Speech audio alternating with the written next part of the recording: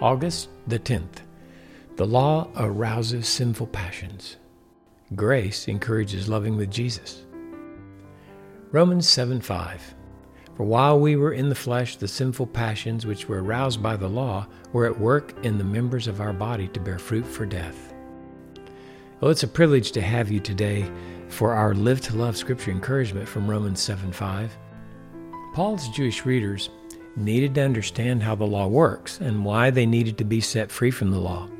From their perspective, the law was the source of their identity. Their confidence before God was that they were the custodians of the law.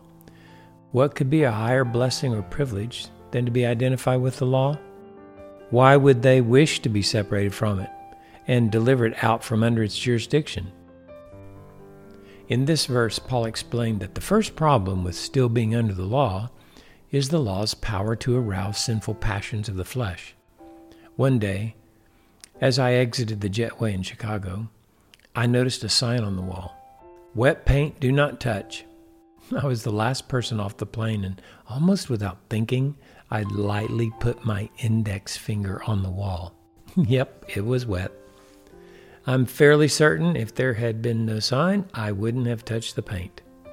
I'm embarrassed to tell you this story, but it illustrates the power of the law as Paul explained it in this verse.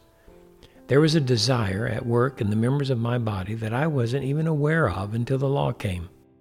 In less than 2 seconds, I became a lawbreaker, lawless, a sinner.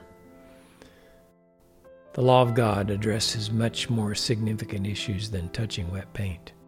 We could go down the list of those 10 commandments, and we would discover that indeed we can only bear fruit for death. As long as the law has jurisdiction over us, we cannot bear fruit for God.